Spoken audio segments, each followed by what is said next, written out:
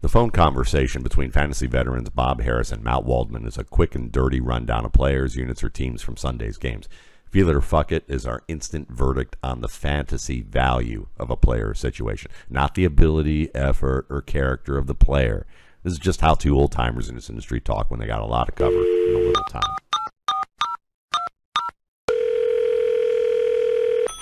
Good morning, Matt Waldman. It's, what is it? It's Monday, July 3rd. Happy July 4th, a day early, sir. Happy July 4th to you. I'm doing pretty good.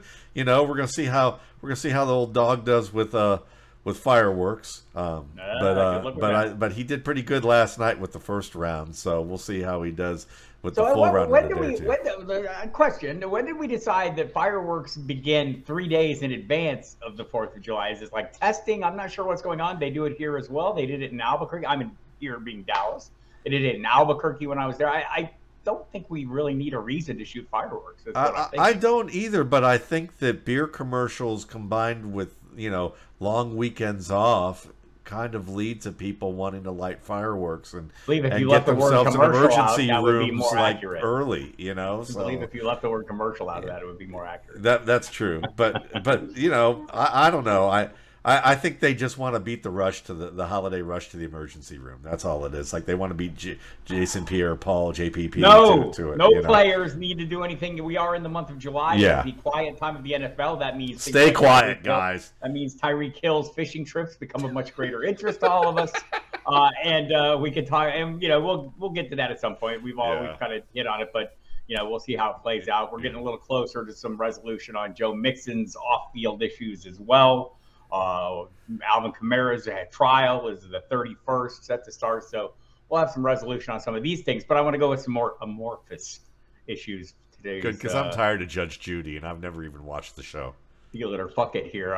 So here's let me set this up. So as we head into the season, Jordan Love about to start for the Green Bay Packers, and the argument here at NFL.com is that Love is actually in a better spot taking over as the starter than when Aaron Rodgers was. The argument was Love's played in more games, thrown more touchdowns in his 3 years, learning the ropes than Rodgers did under Brett Favre. He's seen more game action and started in place of Rodgers, something Rodgers didn't do until he was actually named the starter. Numbers are, it's a narrow band of information, Matt. Are you feeling this argument that Jordan Love is better prepared to take over as the starting quarterback of the Green Bay Packers than when Aaron Rodgers was? No, not at all. Fuck that. Because I love the, I understand from the service of like box score and game participation, but at the end of the day, it really comes down to how well a quarterback makes decisions. And Aaron Rodgers entering the NFL was more prepared to take over the Packers' reins than Jordan Love was. So maybe if Jordan Love proves that he's gotten a lot better over a longer period of time than what Aaron Rodgers needed to get better at, maybe that will prove out to be the case. But I'm waiting for, if you're drafted as an NFL caliber quarterback in the first 3 to 4 rounds, it should be expected that you're going to be semi-competent when they put you in the game. But over a course of time, when teams start to get a book on you, are you going to be able to really grow past that to become a top-end starter? And we just don't know. So right now, it's just interesting talk. Yeah, and worth noting, the 2008 season, Rodgers first as starter, he threw his career-high 13 interceptions. 13's not very many. I'm going to take the over on that for Love. But I'm going to continue my argument that the Packers know more about this than we do. I'm starting to draft him a little bit, certainly as a third quarterback with some upside, and he's been available there in the best balls I've been drafting in. Yeah. And there are some leagues where if I'm waiting real late, I'll go ahead and take a swing on him as my number 2. Yeah, he's totally what most of the people who are talking about that Love is more prepared to take the reins than Aaron Rodgers. Most of them were the same people who said that Patrick Mahomes was just a wild child who couldn't who would just be an interception machine with lots of excitement. Well, that's who Jordan Love actually is, at least was coming out of the gate. So we'll see if I'm betting the over-under is 20 interceptions. Fair. And by the way, just you mentioned that box score, kind of numbers and things. There are other numbers. I happen to be reading a great article in the 34th edition of the Fantasy Football Pro Forecast. Get yours soon.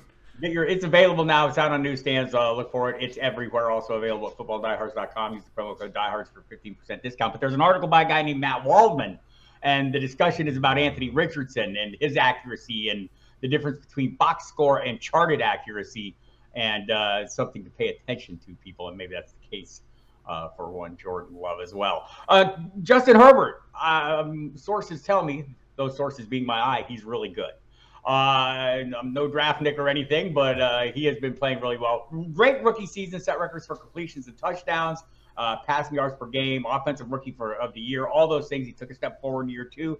Last year, not so great. There were a lot of injuries. There were some issues. Joe Lombardi's been let go, and Kellen Moore takes over.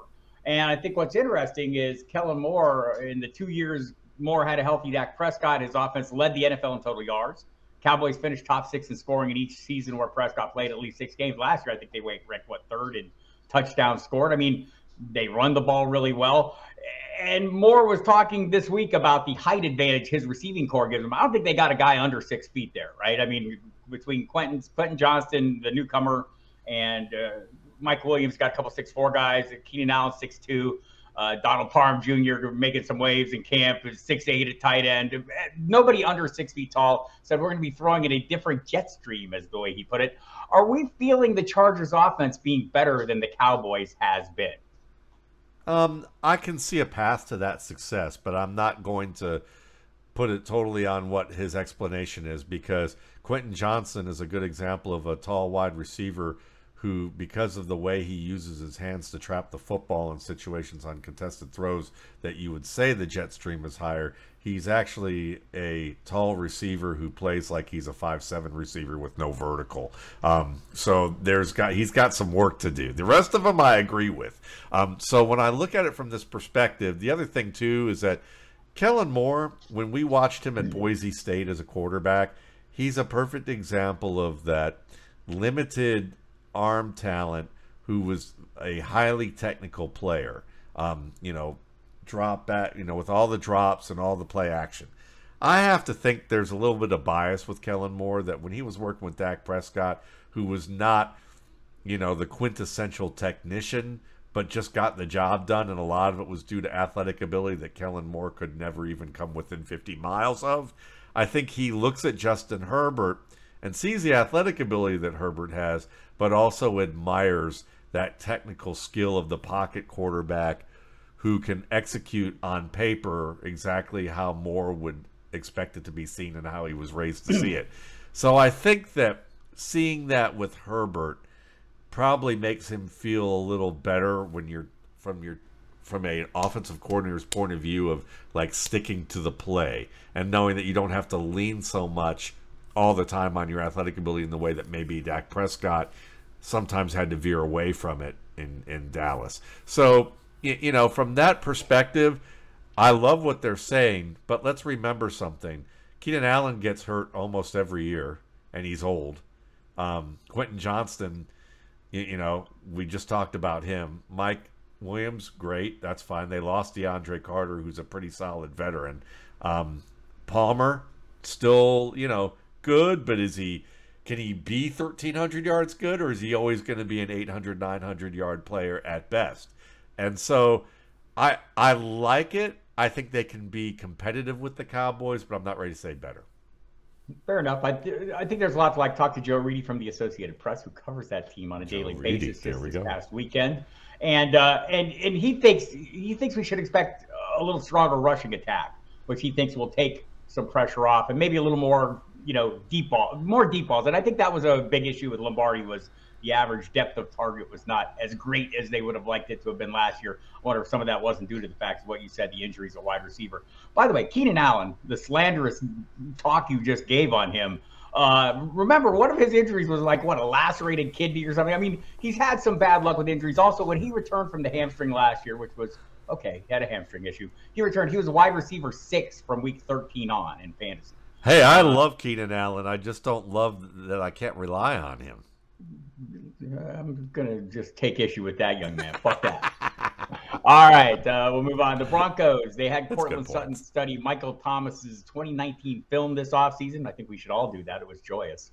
And so, there's some hope there. But beyond that, NFL Network's James Palmer said multiple people in the Broncos building believe Tim Patrick is, quote, the best football player in the wide receiver room.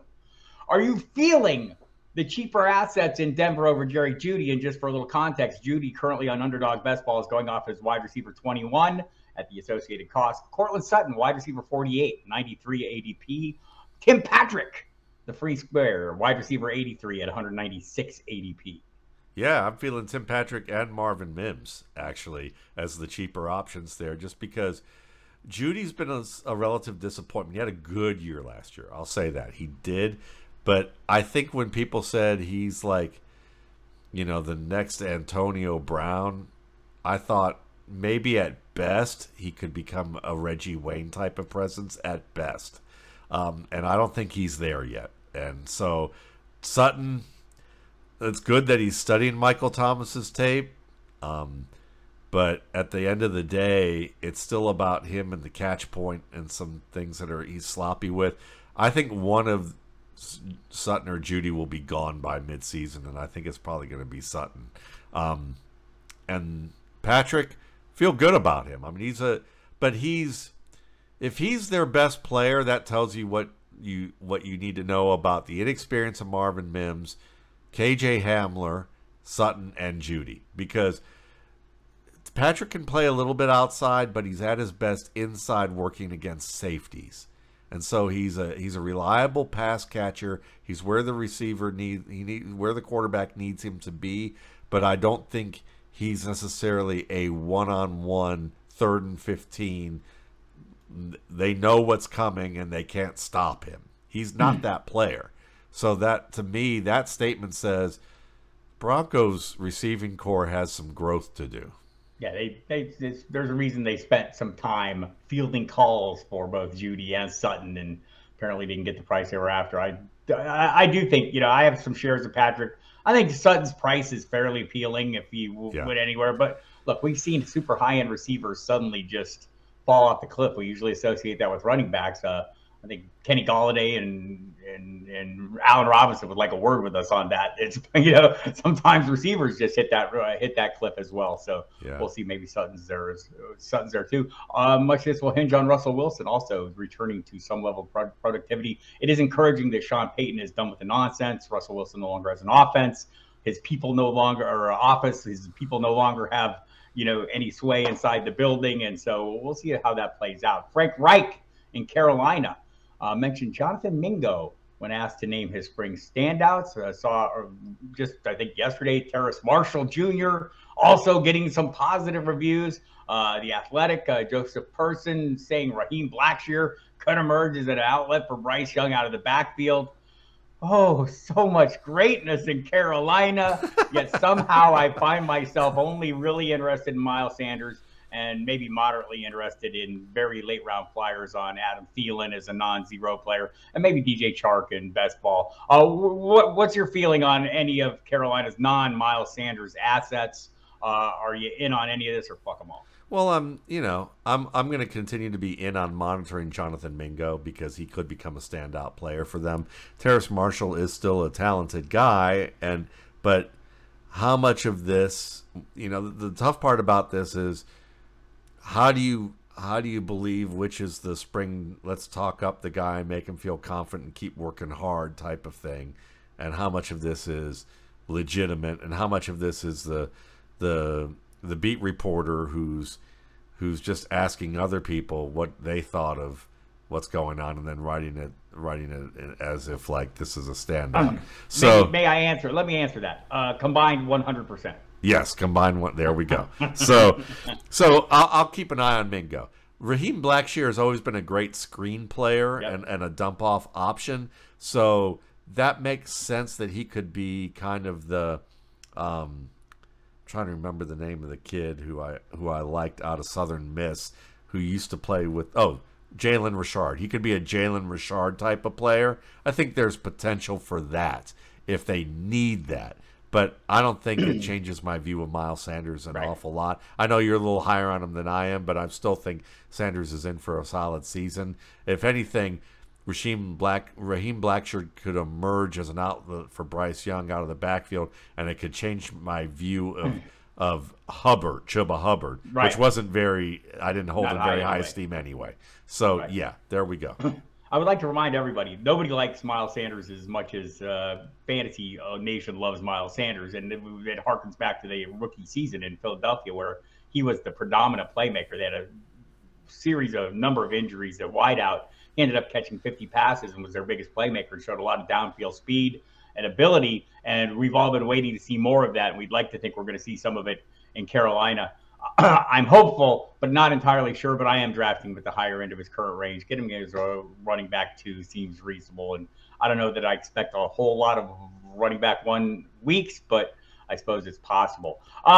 Same goes in Houston. Texans running back coach Danny Barrett said this week Dameon Pierce has improved his pass blocking this offseason. He also spent a lot of time watching film of one Christian McCaffrey in an effort to understand what's possible in this offense. And I love the positive buzz. Also, I'm old enough to remember when Devin Singletary signed with this team because he did it just a couple months ago, and he's there. I know our friend Gary Davenport over at Bleacher Report has big concerns. He thinks Singletary is not just a guy; he's a little more than just a guy, and this is going to be a limiting factor for Dameon Pierce. Are you feeling that, or fuck it? I'm not feeling that. Lots of respect to Gary and the work that he does, and I certainly think Devin Singletary, if called upon, can be a low end running back 2 for a team. But if they're using if they have to use Devin Singletary as the primary option because Pierce gets hurt, I guarantee you that they will be looking for a speedy guy to get the edges in that 49ers offense. Or style of offense that they want to run. Because Singletary doesn't have that speed at all. Can't say that Dameon Pierce does either, but he has a little more burst than Singletary does. So if you ask me, I think it goes down like this. Dameon Pierce is a mid to low end running back 2 if Singletary has the value that people fear, or at least somewhat fear. And then if there's no fear at all, then Dameon Pierce is a high-end running back, too. So as long as you keep the expectations at running back, too, I think you're going to be fine with him. Yeah, Singletary currently 154 ADP on Underdog Best Balls. He's running back 49. Pierce is going a little bit higher than I would expect. And some of the names that are going after him, I'm maybe slightly more interested in. He is running back 21 right now with a 67 ADP. Some of the names going after him that I would prefer: Cam Akers, Dalvin Cook. I would probably still prefer to take a chance on Rashad White, James Conner. And there are many others going after him, but those were some that I would be super interested in taking ahead of Mr. Dameon. The first 2, I'm with you, and then James Conner possibly. Absolutely. Yeah, it's the clear path. Until somebody lands there, I don't see anyone usurping that workload. It's the question there is, how good is that offense going to be? Also, I have that same question in Houston. So there's that. Not feeling that offense just yet. Still, here I am out there going, Nico Collins in round 12? Okay. Yep. Can't resist. It's irresistible. Our buddy Dwayne McFarland agrees. Okay, and I like it when Dwayne McFarland agrees because it makes me feel way smarter than I probably am. Something that makes me feel less smart than I probably am, I've been investing some shares, free squares, right? Granted, in Tyquan Thornton. I think the fantasy community, Matt, has kind of decided at some point that he had moved ahead of Devontae Parker. Devontae Parker's new paycheck suggests we've been a little hasty in that. Parker gets a 3-year, $33 million deal. Sounds like it's heavily incentive-based, or at least half of it is in incentive. So there's that. But also talked to Nicole Yang from the Boston Globe a couple of weeks ago, and she mentioned that Tyquan Thornton has been notably absent from workouts, a soft tissue injury that seems to be an ongoing issue with him at times. So also an ongoing issue with Parker. But I guess the question is, do you feel like we've written Devontae Parker off too soon? No. Thank you. Because let's just put it this way. If there's a team that if I were 25 years younger and in the need to make a living, like trying to establish a way to make a living, and I had some NFL connections at that time, I would probably try to take a job for free to be a wide receiver consultant for Bill Belichick when it comes to the draft, because other than slot receivers, they are awful at drafting outside receivers, and Bill Belichick has admitted as much. And I think that they really have a bad picker when it comes to choosing receivers who are not slot players or players who could convert to the slot. And so when you look at Parker, I mean, the athletic ability is absolutely there. The ability to get it done week to week has not. They could have had better up and coming players that they could have taken a chance on than Parker. I just think this is just another chapter in the book that says the nightmare on whatever the address is for the Patriots facility, because this is their wide receiver core is just filled with players who just don't make that next step and are just limited in some fashion. Yeah, I think those free squares that I've spent on Tyquan Thornton, I probably paid the appropriate price for them. Yeah. I'll put it like that. So speaking of unproven young products at wide receiver, this Mike Evans kid coming off his 9th straight 1,000-yard season. I think Jerry Rice has 11 in a row. Evans feels like he can get there. We'll see who the quarterback is. Right now, I talked to Scott Reynolds from Pewter Report this past weekend. He said he's really high on Baker Mayfield, by the way. Not, like high on Baker Mayfield being a super high-end quarterback, but high on Baker Mayfield having been humbled and realizing the opportunity he is getting in this point. Matt, what are you going to do? You're going to poke me in the eye with the straw? He needs to put the straw down so he doesn't get high anymore. Okay. Anyway, yeah. The point being, he feels like Mike Evans is more than capable of hitting this 1,000 yards. I believe the Buccaneers will put every effort into getting him there. Are you feeling Mike Evans is going dirt cheap? I mean, he and Chris Godwin are both going cheap. You're paying more for Godwin in best balls right now, and you probably will at your regular draft. But Evans is hitting that point where I'm starting to feel like he's a value. Matt, are you with me on this, or fuck that? No, I'm with you on it, in fact, because I know that's a surprise because you're thinking, all I'm thinking is Baker Mayfield sucks. So that's what it is.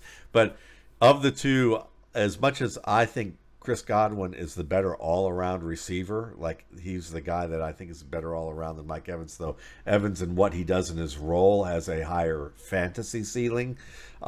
Even with Baker Mayfield, what Baker Mayfield does best is throw either deeper targets with air under the ball or a lot of these intermediate routes that are against safeties in the middle of the field or to the boundary, and the receiver who's going to get most of those will be Mike Evans. They'll match him up in the slot. They'll try and pair him against the corners where he can work those, use his height to win on sail routes, corner routes, things like that. So where Baker Mayfield struggles are the Odell Beckham routes in the middle of the field, against one-on-one coverage, tight coverage, where he has to throw the ball on time and with pinpoint accuracy, which he's never really been able to do at the level he should have, that prompted Odell Beckham's dad to send videos to the Cleveland Browns facility, or to the media. And I think that, if Chris Godwin has a father who's like that, we're going to see a lot of videos to the facility. But Mike Evans won't struggle as much in that regard. So I think he has a shot to gain 1,000 yards. If he doesn't, I'll just put it this way, Baker Mayfield will be his favorite person to hate on. I'll say that. Yeah, I mean, it was 1,124 yards last year. Touchdowns were the issue, right? He dropped to 6. Even with Tom Brady, but the offense fell off, though. They were 21st average yards per drive. Yeah. Offensive line was bad. I don't know that it'll be a ton better this year, but slightly better maybe. They were 26 in average points per drive, and Evans only saw the 10 end zone targets. That's the red zone targets. That's the fewest of his career. So there's reason to believe. And also on Godwin, just a quick note there, Matt.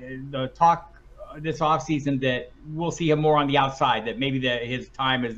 They feel like they're really banging him up in the slot, and that he's more than capable of playing on the outside. I see you nodding in agreement. Do expound, please. Yeah, and I think that's. He's an excellent flanker who can win contested catches, terrific route runner all around. It's just that with Tom Brady, Tom Brady really wanted to take advantage of the diagnostic skills that Tom Brady has pre and early post snap to work with a top slot receiver like Godwin. So Godwin was a great weapon for them especially when their offensive line was limited. And let's remember this: if the offensive line isn't that much better, I'd rather take a 50-year-old Tom Brady than a peak Baker Mayfield in terms of pocket presence. Mayfield may be able to run around more, but he's going to run himself into getting hammered. Because he doesn't really understand how to manage a pocket like Brady, who was one of the best ever. So, Godwin was a benefit of that, but I think they look at what Mayfield can and can't do and go, if we keep Godwin on the inside, he's going to get killed. Yeah, I think that's exactly what the argument has been. So I have one here for you. I want you to spend 15 seconds on this for me and the 7 other people that might have drafted him in dynasty drafts or accidentally taken him in a Scott Fishbowl mock draft the other night. I blame me. Eric Bieniemy says, 5th round, Commanders' 5th round pick, running back Chris Rodriguez has to prove himself on special teams. Is this like just another way of saying this guy doesn't have a chance? Yes, correct. He is an aspiring Spencer Ware, and he's a good flight of stairs away from that. I like Chris Rodriguez at Kentucky, but the hype on him was kind of nutty. He is a powerful player with not a lot of burst, who can do everything reasonably well enough to make an NFL team, but never really be. I don't even know if he's as good as Benny Snell, who was before him. And we've seen Benny Snell, and other than that one game where everyone went nuts, where he played well against the Giants and thought he was the future to James Conner. James Conner's still a starter in this league. Benny Snell is yet to be one. Thank you for your honesty, and also fuck you for being so honest to crush my feelings. I believe this was a special effort on my behalf. Another guy that we were really all high on last year that maybe fell a little short, Treylon Burks. The reporting this offseason has been glowing. The latest Teron Davenport at ESPN suggesting there's a different swagger with Burks. Reported the facility with a noticeably leaner build. He's playing at a different speed from his rookie season. Ryan Tannehill showing faith to throw Burks' way, regardless of whether he is wide open or in tight coverage, according to Davenport. I've also seen other reports, Matt, suggesting that there was a point where he couldn't catch a flight or get a rental car to get back for OTAs. So he hired a Cessna pilot and got flown to Tennessee so he wouldn't miss any workouts. Let's say he has, rounded a corner. There were some health issues last year. Talent-wise, is this guy capable in this offense of delivering high-end fantasy production? Absolutely, he is, and I think that he should be a pick that is worth consideration where his value's at. He's figured out what he needs to look like, in terms of his build to be able to play NFL football, which is usually what guys have to figure out between year 1 and year 2. Alec Pierce with the Colts also came in much heavier and more muscled. Because he needed to get the NFL body. Burks had to go the opposite direction. And I think that the faith to target him the way that they're doing is a good thing. And also Burks knows that Mike Vrabel doesn't take anything off of anybody for dumb scheduling quirks. So if he hired a Cessna, he knew he was scared shitless about not making a good impression early on. So yeah, I like that Burks has gotten the memo, and I think he's going to be a good player. Yeah, that's why I brought up that part of the story. I think it's, these motivations, the self-motivations are important. Treylon Burks going off as wide receiver 36, so you're getting the tail end of the wide receiver 3 range, and the same range as guys like Mike Evans. Tyler Lockett's still criminally underrated going off as wide receiver 34. People, pay attention to the numbers. The last 5 years on Tyler Lockett, please. Yeah. But shortly after that, like Jordan Addison, I think is maybe a little overvalued at 37.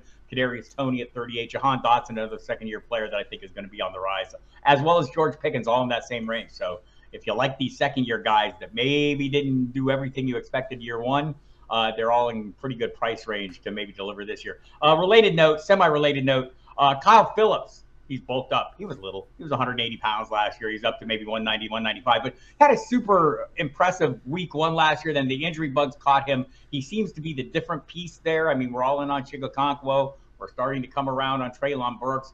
Is there enough bandwidth in this passing attack to support another receiving asset there? And might that receiving asset be Kyle Phillips? There could be, and I think he's worth the free square just in case one of the 2 players that you just mentioned ahead of Phillips on the pecking order get hurt.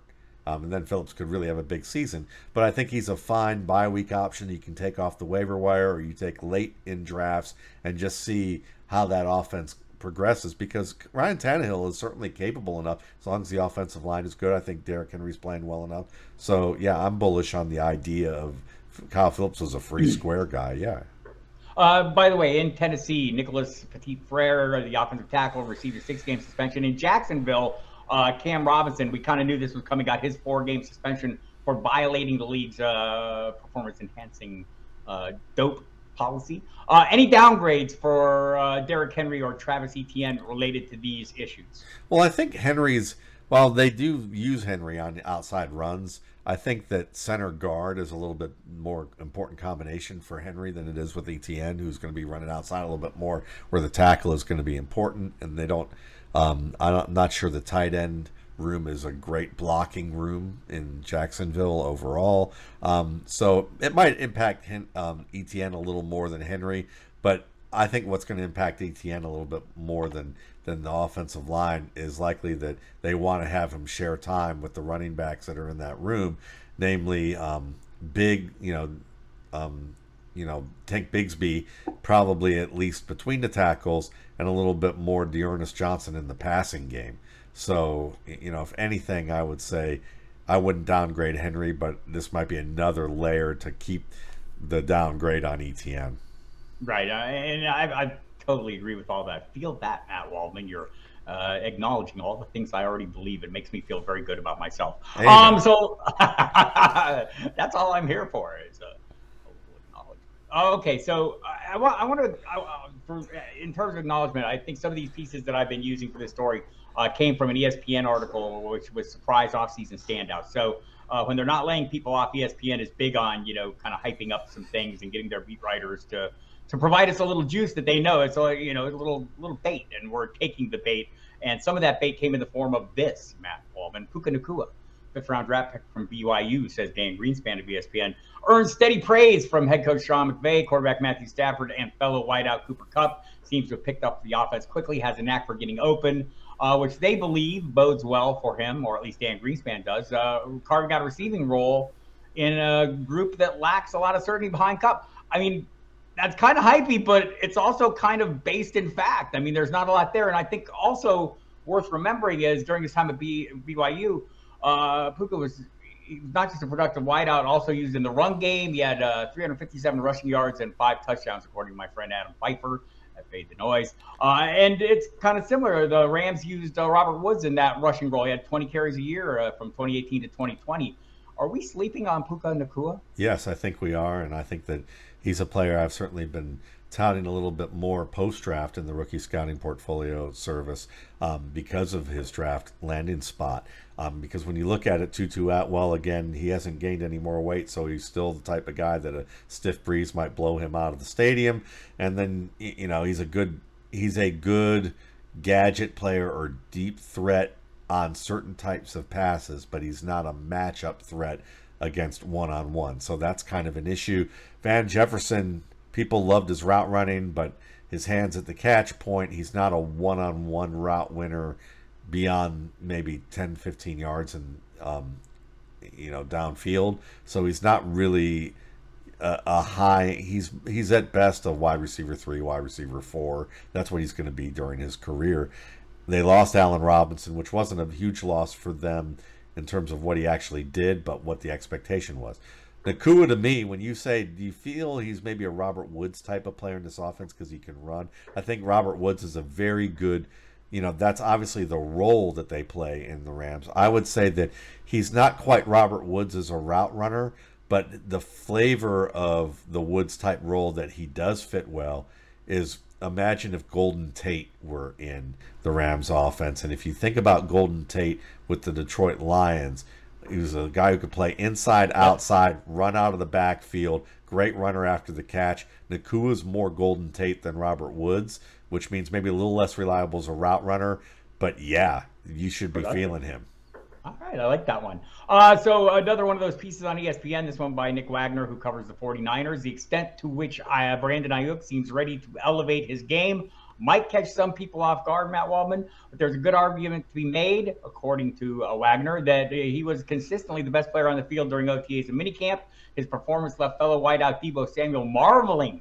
You can't cover that boy in a phone booth, and quarterback one of his defense teammates, Commodore Lenore, declaring that Ayuk will be a top 5 receiver in the NFL in 2023. That seems slightly hyperbolic to me, but let's frame it like this. Deebo Samuel currently going off in the 3rd round of Underdog Best Balls as wide receiver 17. Brandon Ayuk going off in the 5th round, 2 rounds later. Is it possible? Are you feeling Brandon Ayuk outproducing Deebo Samuel this year? Yeah, I'm feeling that possibility in a big way because when you think about, overall with this 49ers offense, it is very much a timing passing game. And Deebo Samuel isn't a great timing guy on that level. I actually have projected Deebo Samuel to earn about 3 more targets than Ayuk, but catch 7 fewer for about 2 less yards per catch. Like I have Samuel at 826 yards and 3 touchdowns as a receiver, and then another 3 rushing touchdowns with 300 yards rushing. So maybe he just beats out Ayuk in the yardage department overall. But I have Ayuk at 1,065 yards on 80 catches and 6 touchdowns. So I think they're very close to even. And if you're going to go with PPR being the slight edge, maybe it's Ayuk. But with combined yardage, Samuel maybe by a hair. So I'm feeling the idea that Ayuk is underrated. Yeah, wide receiver 28 for Brandon Ayuk. And just to flesh that out a little bit, again, from Adam Pfeiffer from FTN Fantasy, some numbers here. Despite ranking 82nd in yards per target, Samuel only caught 61% of his targets. His 2.5 yards before the catch per reception were the fewest at his position. He failed to reach 65 receiving yards in all but 3 contests. And also, the arrival of Christian McCaffrey was a big factor in the 7 games he played alongside McCaffrey. Samuel averaged 6.7 targets, 4.1 catches, 41 yards per game. That's 11.3 PPR points per week. In the weeks before McCaffrey, he averaged 8 targets, 4.5 receptions, 57 targets, up over 15 points per game. So a 4-point PPR change. Also, one last note. Go ahead and look it up. Which Samuel scored more in PPR last year, Matt? Deebo or Curtis? Ooh, Curtis. He did. Yes. So it's just, we're still drafting that Deebo to be that ball carrying, that, that yeah, and that's over. Producer. And it seems like that is over indeed. All right. So let's finish it off with a fun one here. Trent Sherfield, we were told by ESPN, got increased opportunities at the Z receiver for quarterback Josh Allen, with Stephon Diggs not present for most of OTAs. He made a big impression in that time, with Allen saying of Sherfield during OTAs, and I quote, "I've loved what I've seen from Trent so far. The dude works extremely hard. One of the hardest working guys on the team. Doesn't complain about anything." Matt, are you feeling vague passive-aggressive comments on teammates, or fuck that? Listen, 20-year-olds will be 20-year-olds. So, I'm sure Terry Bradshaw and people back in the 70s were doing the same shit, and I know Bradshaw was doing it in his 30s and 40s, so some people just never learned. But, just kind of like what I just did. But at least I was direct about saying that it was him, But I think that I don't really care. I don't, at the end of the day, Stephon Diggs is either going to be in town and being the top receiver on the team, or he's not. And it's probably not going to be Trent Sherfield. It's probably going to be, it's either going to be DeAndre Hopkins as the replacement, or it's going to be Khalil Shakir, or a combination of Shakir and Dalton Kincaid with a little bit more Trent Sherfield in the mix, depending on what Gabriel Davis can do.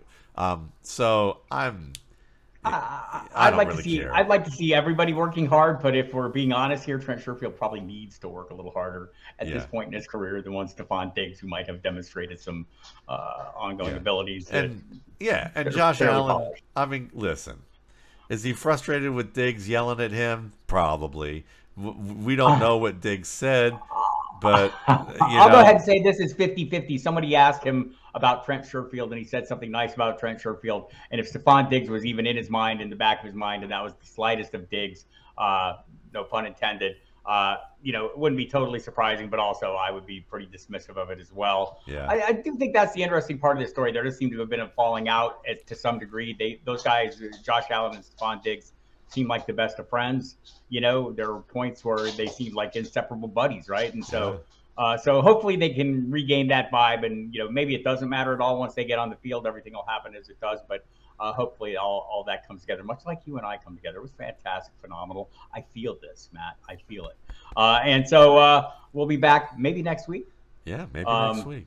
I've got some things. I got some off-field issues going on that I'll have to deal with. So we're doing the scramble drill. I'll float in space until, and then if you're ready to throw, then I'll be there. I think I'll be ready to throw, but I don't know for sure. Okay. All right, everybody. Thank you for tuning in. Again, go to mattwaldman.com. Check out all the RSP stuff. The post-draft RSP is out there, and there's tons of good content magazines. for you. Get your magazines. Yes. So at your Matt Waldman's in there outlet as well. Yeah, all right. Yeah, all the bookstores, all the grocery stores, all the drugstores. All the names, and the airports too. Yeah, I mean, wherever you're driving, when you're going to be driving, you need to stop off and get them. You got to stop off somewhere and get them while the kids are running around, and then when you need to retire a little bit from like the family stuff, and you need a little bit of reading time. When your flight is delayed, I'm told that's quite possible. Go to that Hudson bookstore, and you'll find your copy there as well. Yeah, perfect. Love you, Matt. Goodbye. Love you.